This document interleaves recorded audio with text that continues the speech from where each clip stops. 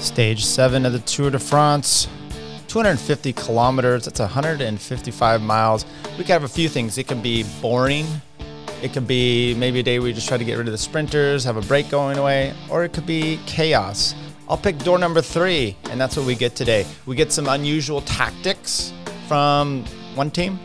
We get chaos and GC riders getting flown out the back by another team. Well, maybe the same team. We also get a little revenge happening. If you watch the Netflix documentary on Team Movistar, that comes into play today. Welcome, everybody. Between Two Wheels podcast. This is Tyler Yonke, episode 242. I did one yesterday. Check that out because that talks about some of the legal ramification. My understanding kind of why the ASO is dropping their legal threats against the Where's Waldo lady. Evidently a 31-year-old comes out today. She's very fearful, also in a fragile mental state. Yes, we knew that at the time of the incident. However, welcome everybody. We're going to do just a quick update just on the race today because I thought it was somewhat interesting. Some stuff going on. It's a Friday. I can do this. Not sure how much time I have on the weekend. But we have 2 big mountain stages coming up on the weekend. So what happened today at the Tour? Well, Matej Mohoric ends up winning. Slovenian onslaught that we are getting here, of course. So once again, he's now become, I think, the 101st person to win. Is that right? I don't know. That sounds a little odd, but that's what they were saying on GCN. To win a stage in all 3 Grand Tours. He won in the Volta, he's won in the Giro, and now he won here at the Tour de France 2021. Congratulations to the Slovenian National Road Race Champion, Matej Mohoric, Team Bahrain victorious. However, let's back up just a tad bit and talk about what happened on the day. A long stage. We'll look at the profile here. Very lumpy. We've talked about this many times. It's got a sprint spot at 114K, and then a Cat 3, a Cat 4, a Cat 3, a Cat 2, and a Cat 4, and it is up, down, up, down, up, down all day. Some bonus time sprints points there as well. There's a break of 29 that gets started right away. You've got some fantastic, interesting people in there. The yellow jersey wearer, Mathieu van der Poel. You've got Wout van Aert in there. You've got Cavendish in there. You got Nibali in there. There's several teammates of Trek. There's several teammates, obviously Mohoric's in there. There is some Casper Asgreen's in there. It's crazy day that you're getting to see the yellow jersey. Now, let's describe a few things here. Mathieu van der Poel is not expected to be, overall GC contender. He's even come out and said that, obviously. So therefore, he gets up the road. It's obviously, it's a little odd to have the yellow jersey getting up the road in a situation like that. Nevertheless, it happens. And Wout goes with him. 2 top guys on GC as it is right now. And what are they planning to do? I don't know why Jumbo necessarily said Tunisian goes up there as well. So he's drilling the front. They get a big gap behind. UAE is trying their best to bring this thing back. I'm not sure why they were working quite that hard. Maybe you just let it go in a soft break and keep it at a distance. But they started shedding their guys off. I mean, McNulty today, he crashed hard on the time trial, but he loses 23 minutes on the day. So they shed everyone off. Coming to the end, they only have Ralph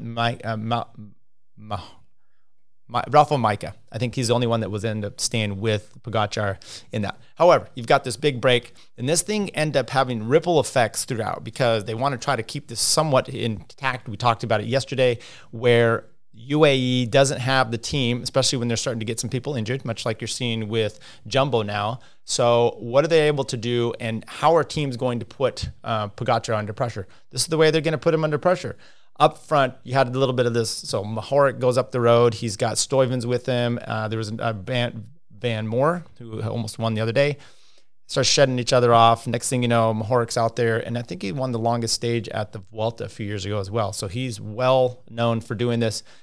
He ends up with 20K to go, takes off and ends up soloing in, crying. Why are we having all the crying this year, people? I don't know. I guess maybe I would do that too if I won a stage at the Tour, especially at my ripe old age of 50. However, let's keep it in check and let's try to tone down the emotions a little bit. However, behind, you then have a little bit of the break. I'm talking about the break here, and you have Wout takes off. Matthew Van Der Poel comes with him, and those guys are drilling it to the finish. They catch up with the small bit of the splinter group that had been up the road. That thing had decimated. I don't think they had the legs to go on the Cat 2 climb, but they went on the Cat 4 to the finish, and they came in with them, and we'll go over the time gaps here in a little bit. Behind, as they're coming over that Cat 2 climb, or I think it was the Cat 2 or the Cat 4 perhaps, you started to see Roglic. It's like 10 miles, I think, to go, somewhere in the 15K range. He starts getting dropped off that. Up front, remember, you have Wout is up in the very front. Tunesen's up there as well. He ends up coming through at some point. Then you have Jonas Vingegaard. He's in that front group with Pogačar. You also have Steven Kruijswijk. He's in that front group with Vingegaard. Roglic is getting dropped off. No one is coming back with him, and we will talk about maybe the ramifications of that. However, at the same time, you see Carapaz hit out from the front. He's got Van Barle, I think, up in the front break group. Those two end up joining forces, and it's tough with cameras, and it looked like Carapaz was on his way to gaining, maybe a minute or so on Pogačar. It just looked like the way he was taking off. However, if you ever look back to the Movistar documentary, remember, Carapaz used to be with Movistar. That was a problem in the 2019 Giro. Even though he won, problems with he and Landa. And then he leaves the team and basically joins Ineos. He's already wearing their kit before he had signed out, or I think before Movistar. So there's a lot of bad blood there. They've chased him down last year at the Vuelta. Remember, they helped Roglic and to basically solidify his win on stage 20 at the Vuelta, chasing down Carapaz when he was making moves. They didn't help Roglic today and drop back and help him. However, they did chase that back, and at the finish, they steamrolled him. Carapaz had 0 time gap on Pogačar. What does this all have to do? Now, let's take a look once again at the stage profile. Pretty nasty. We can take a look at some of these climbs here, and especially the last two. The stage, this was really pitchy. This Cat 2 was really pitchy at the top here, 5.6 average, but it gets pretty nasty. It was a 5.7 kilometer range there. And then the Cat 4, the one that Carapaz really took off on, just 2.5 kilometers, 5.1, but he was probably big rigging that thing out in there. Let's look at then the time gaps that we have for the finish here.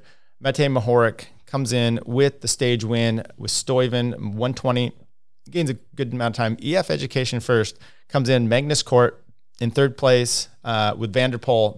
Van Der Poel and Wout caught this group right at the finish with Asgreen, Frank Bodmar, Patrick Conrad, Brent Van Moor, and then there was another gap through, and we come down. Simon Yates had been in that group with Vincenzo Nibali. They did not, neither one of those looked actually stellar today. Nibali at one time looked like he was taking off, and then just not quite there. But there's a big gap over where you're finally getting the main group coming in, which is Alaphilippe here, 19th place at 5:15 back. That's with Enric Mas. Say, look, yeah, you got the Movistar people. They overtook Carapaz. Pierre Latour, his team was chasing for a while. Sergio Higuita with EF was up there. You also saw coming into the one of the, I think coming down the Cat 2 that they had gone over. Nilson Palace, or EF, was in that group. He goes flying up there. He was running out of the ditch with his bike, and he jumped on his bike pretty spry-like. So I think it was just one of those whoops, missed a corner, soft landing into the bushes, because he did not look to be hurt, but he did lose some time on the day due to that. Jonas Vingegaard, 25th place, coming in right there with Tadej, Sergio Henao, some of these other ones, Esteban Chavez. I mean, these are names that should not be dropping. Fulsang, Gaudu, these are people that should not be dropping Primoz Roglic at all. So let's go to the results here. It's a little better on this one, and we will pick out the team jumbo, because I think for me it's kind of an interesting way to look at everything here. Wout comes in 140, but he's with Van Der Poel, so he comes into that front group. Jonas Vingegaard, probably the new. We'll go over the. Let me just break down. 5:15. He comes into the main group along with Steven Kruijswijk. Primoz Roglic comes in 9:03. Mike Teunissen had been in the front group with Wout. Comes off in there. He's not a climber. He's won stage 2 a few years ago of the Tour de France. So he's a sprinter. Or at least the lead out guy. Sepp Kuss losing 13-19. I hope he's just sitting up. And then Tony Martin still struggling from his stage 1 crash, I imagine. And he's not a climber anyway. So comes in there 18:37 back. But Sepp Kuss, 13-19. Hopefully, I just read an interview where he said, hey, look, Roglic, this is before today's stage. Roglic is a fighter. He's always going to be there. We're there for him. He goes, and I feel better this week 1 than I did last year. So it's really looking promising. I hope you're feeling really good because you're just taking a rest and losing another 13 minutes today. Okay, well, let's talk about Ineos. Okay, so Richie Porte was up there along with Carapaz. Remember, Carapaz had taken this big effort. So we'll see how that plays coming into tomorrow's stage in the mountains. All that effort in the last 15K or so that Carapaz did, a lot of it solo. He ends up catching up to Van Barle. And then I think it was Van Barle. I think that's who was up there with him. Could have been Castroviejo, but I think it was Van Barle that was there, did a lot of work for him, and then got tanked out to 1K to go, let Carapaz go on his own. That's the only time that he was there basically with him, had a teammate. So Carapaz did a lot of solo riding in the last 15. How is that going to play into it? Once again, we had Movistar working on the front for UAE in a sense. Pogacar, why are they making this? Well, because they hate Carapaz more than they worry about not winning the Tour themselves. So they would rather be those haters, and that's fine with me. It's just interesting. Make these teams work when you have to and make them suffer a little bit. But, that's kind of what it is. Groupama FDJ, once again, Gadu was up there. I'm not going to go through all the teams here, but I thought I'd pick a few out on the stage today. EF really coming in solid. 3 guys in the top 40 with Iran and Higuita not missing any time. They stayed with Pogacar. Magnus Cort was up in the front there, had a chance. I think he was third on the day. Nilson Palace, like we said, he went off the ditch. Otherwise, and he only loses another 2.5 minutes or so, maybe almost 3, 2:40 or so. To the Pogacar group. But had he not gone off the side of the road, he would have been fine. It's fine. Save your powder for another day. You're not really going it to the overall. What do we have for the overall now? Let's go to all the teams. Mathieu van der Poel, Wout van Aert, Casper Asgreen, Matej Mohoric, Tadej Pogacar down here at 3:43. And that's really what you're looking at. So you're not expecting Van der Poel, although, Wout van Aert was 20th last year in the Tour de France. I don't know. I just did a little comparison, and Vingegaard was 46th working for Roglic at the Vuelta last year. But I think he's coming on much better, and he's probably a better climber. So is that where the team is going for? When you see when you see Jumbo coming to the finish, and they have one guy getting in the top section there, which was Wout today. He moved up a place to second now. He's 30 seconds out.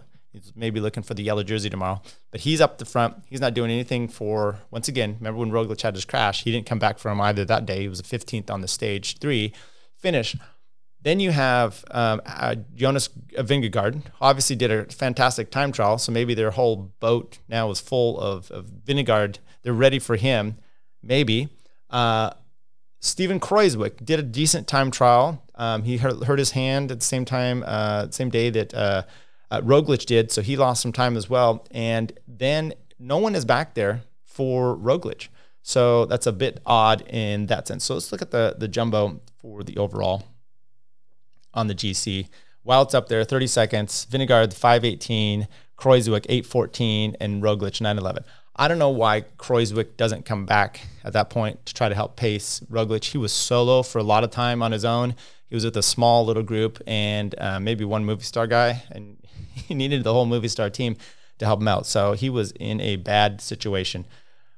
Other than that, you kind of look down. Geraint Thomas, 5:29. He's looking okay. Kelderman held it. A lot of the guys held their own today.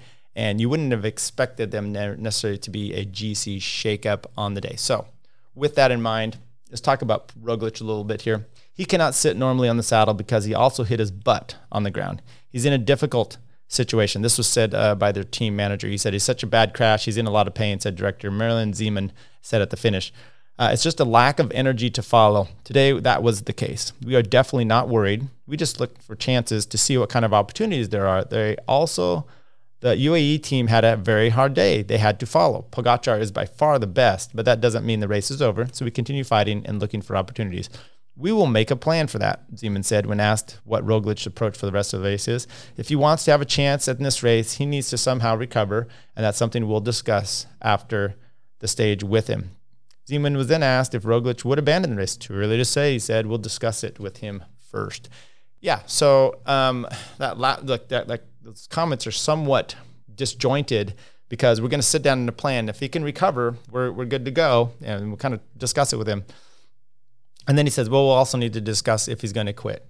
Okay, I got it. Look, they're in a tough situation. But what was their plan coming into today?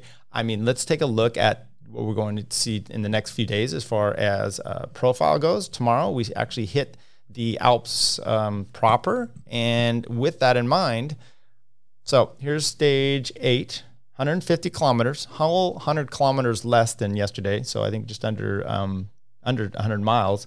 But it's got a 3, a 4, a 1, a 1, and a 1. Look, Roglic is all swollen. He's been injured. He's probably carrying extra water weight from the swole still from his injuries.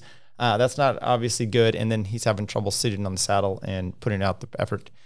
We've got a comment here from Eric Houston. He says, maybe Roglic will change focus on the Vuelta with Kuss. Yes, perhaps. I mean, you see that. As a matter of fact, Matej Mohoric, if you remember from the Giro, he probably wouldn't have won today if it hadn't been for his crash in the Giro where he hit his head and then decided to quit. Now he ends up coming to the Giro, to the Tour, and that's how things happen. So very well could be. Last year, Bernal wasn't doing, that happens quite often. Team guys hurt themselves. A few years ago, Contador shattered his leg at the Tour de France, goes on to race the Vuelta, competing against Froome that year. So, that's totally, obviously, could happen. He's got to make the decision quick, and whether that is something he would like to do. So, we have this going tomorrow, though, this stage. This is a stage that should, just looking at the profile, especially after you watch today, it should kick out Mathieu van der Poel. He should not be in yellow after tomorrow. But that's maybe the reason why Wout was up the front, is so that he could slot into the Tour de France GC lead and get himself a yellow jersey tomorrow. Because, as we indicated, let's go back to the GC. Because you got Van der Poel. He should be able to put 30 seconds on him going over those climbs.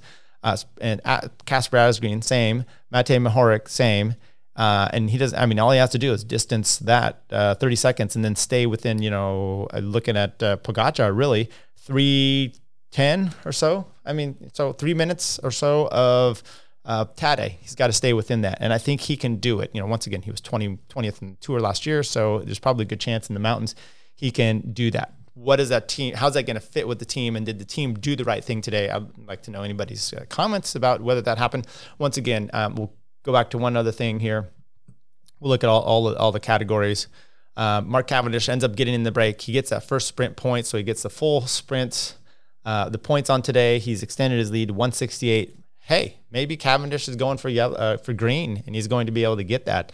You saw nothing of Sagan being up in that break. Sagan's really been kind of sorry, I guess, except for his one skidding out with Caleb Ewing. Otherwise, not so good.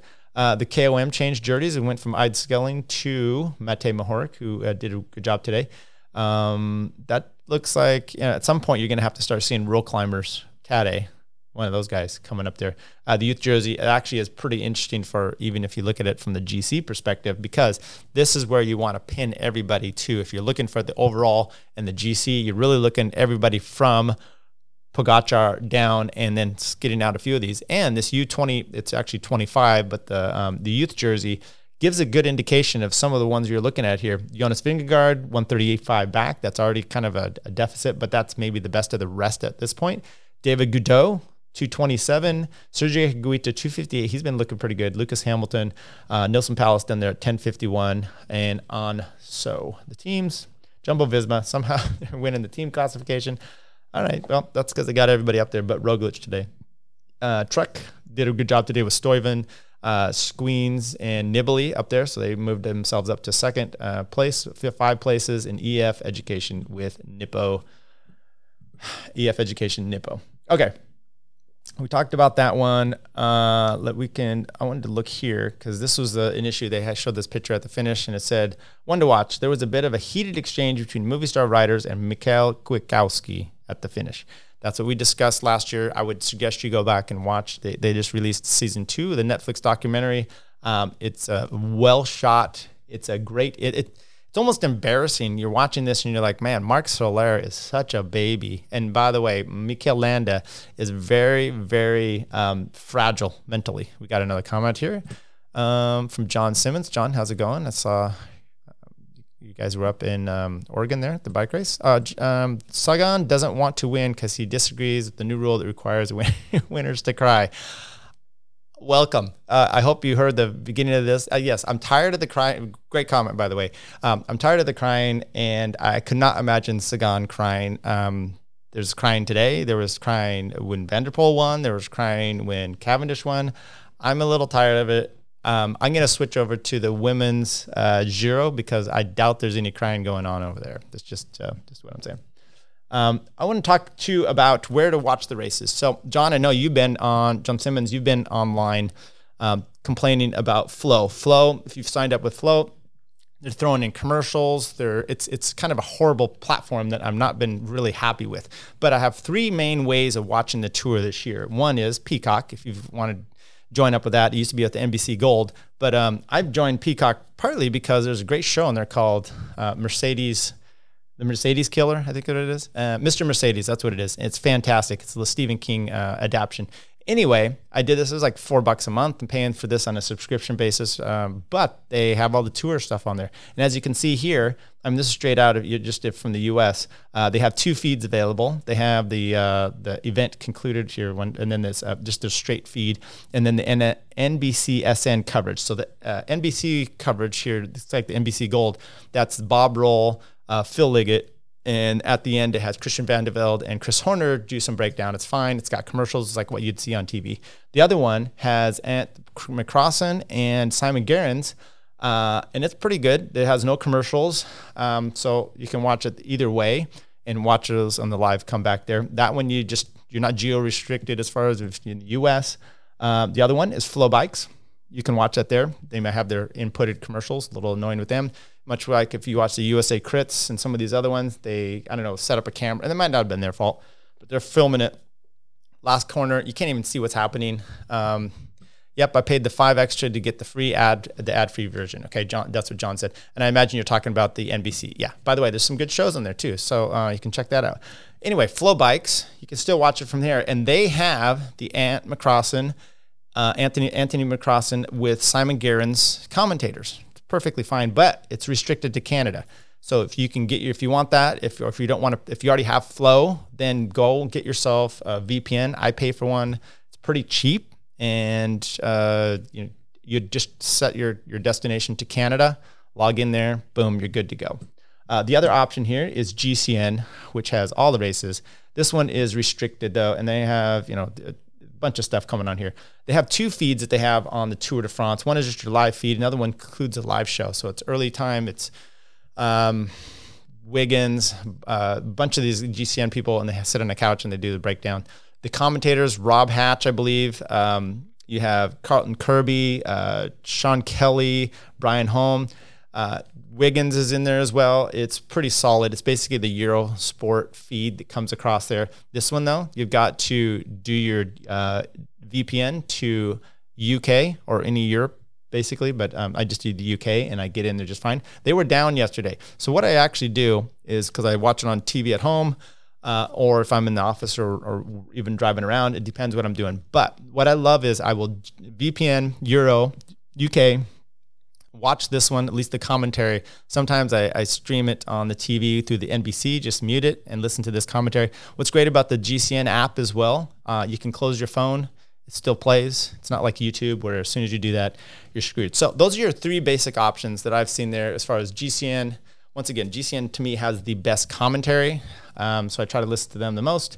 Then you've got the Simon Gerrans, Anthony McCrossan. That's pretty solid as well. And at the bottom of the barrel, Phil Liggett, Bob Roll seem to be a little confused old men, but that's what we have. So those are your options for Tour de France. And what do you have coming up for tomorrow? Well, tomorrow, Stage 8, La Grande Bernard. No, this is Sunday. This is one I would do Sunday here. So we already talked about tomorrow's stage.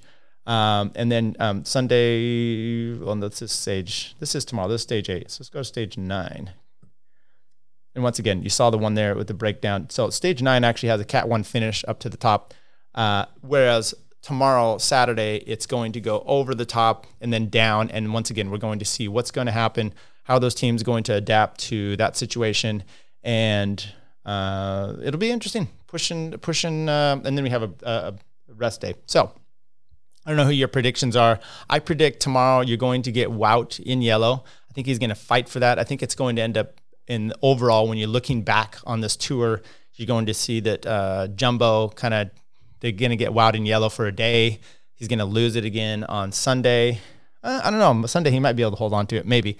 But it's not going to go well for their team. Their whole team, they're maybe get a guy in the top 10, maybe a stage win out of someone here, but that's about it. Partly because they're doing things like sending Wout up the road, and it's not going to help them. I also predict that Roglic, I think Eric Houston was right there, that Roglic will change focus to the Vuelta maybe once again. Maybe he is just your perennial Tony Rominger type, always close to getting the tour. You expect him to. Something happens. It just doesn't quite line up for him. That, to me, is seemingly to be the case with Roglic. Maybe last year we'll look back in hindsight at his best chance ever. I imagine he'll win another Vuelta. He'll win another Giro. He may win the Tour. But as Pogacar is going to be aiming for this, if you're going to have Bernal coming into this, it's going to be more and more difficult. Enric Mas, some of these others, maybe Vingegaard, it's going to be more and more difficult for him as he gets older to try to close the deal out. Just a few thoughts there. So that's all we have for today, folks. I hope you have a good time. Look, Leesville is happening tomorrow. I'm not going to make it. Got to take my daughter to the airport. But I hope you guys all have a good time. And then have a good 4th of July, because why not? Like we talked about yesterday. So give me your predictions, what you think. Put them in on the YouTube page there, or on the Facebook, whatever you have, of how you think it's going to play out tomorrow. If anybody's going to actually be able to succumb to, if Pogacar is going to be able to succumb to any of this violent and chaotic attacking that you had today. Love that Carapaz went off the front. Came for naught. We'll have Matthew Van der Poel and the Wout. Their efforts that they put in today, is that going to restrict them coming up tomorrow and Saturday and Sunday?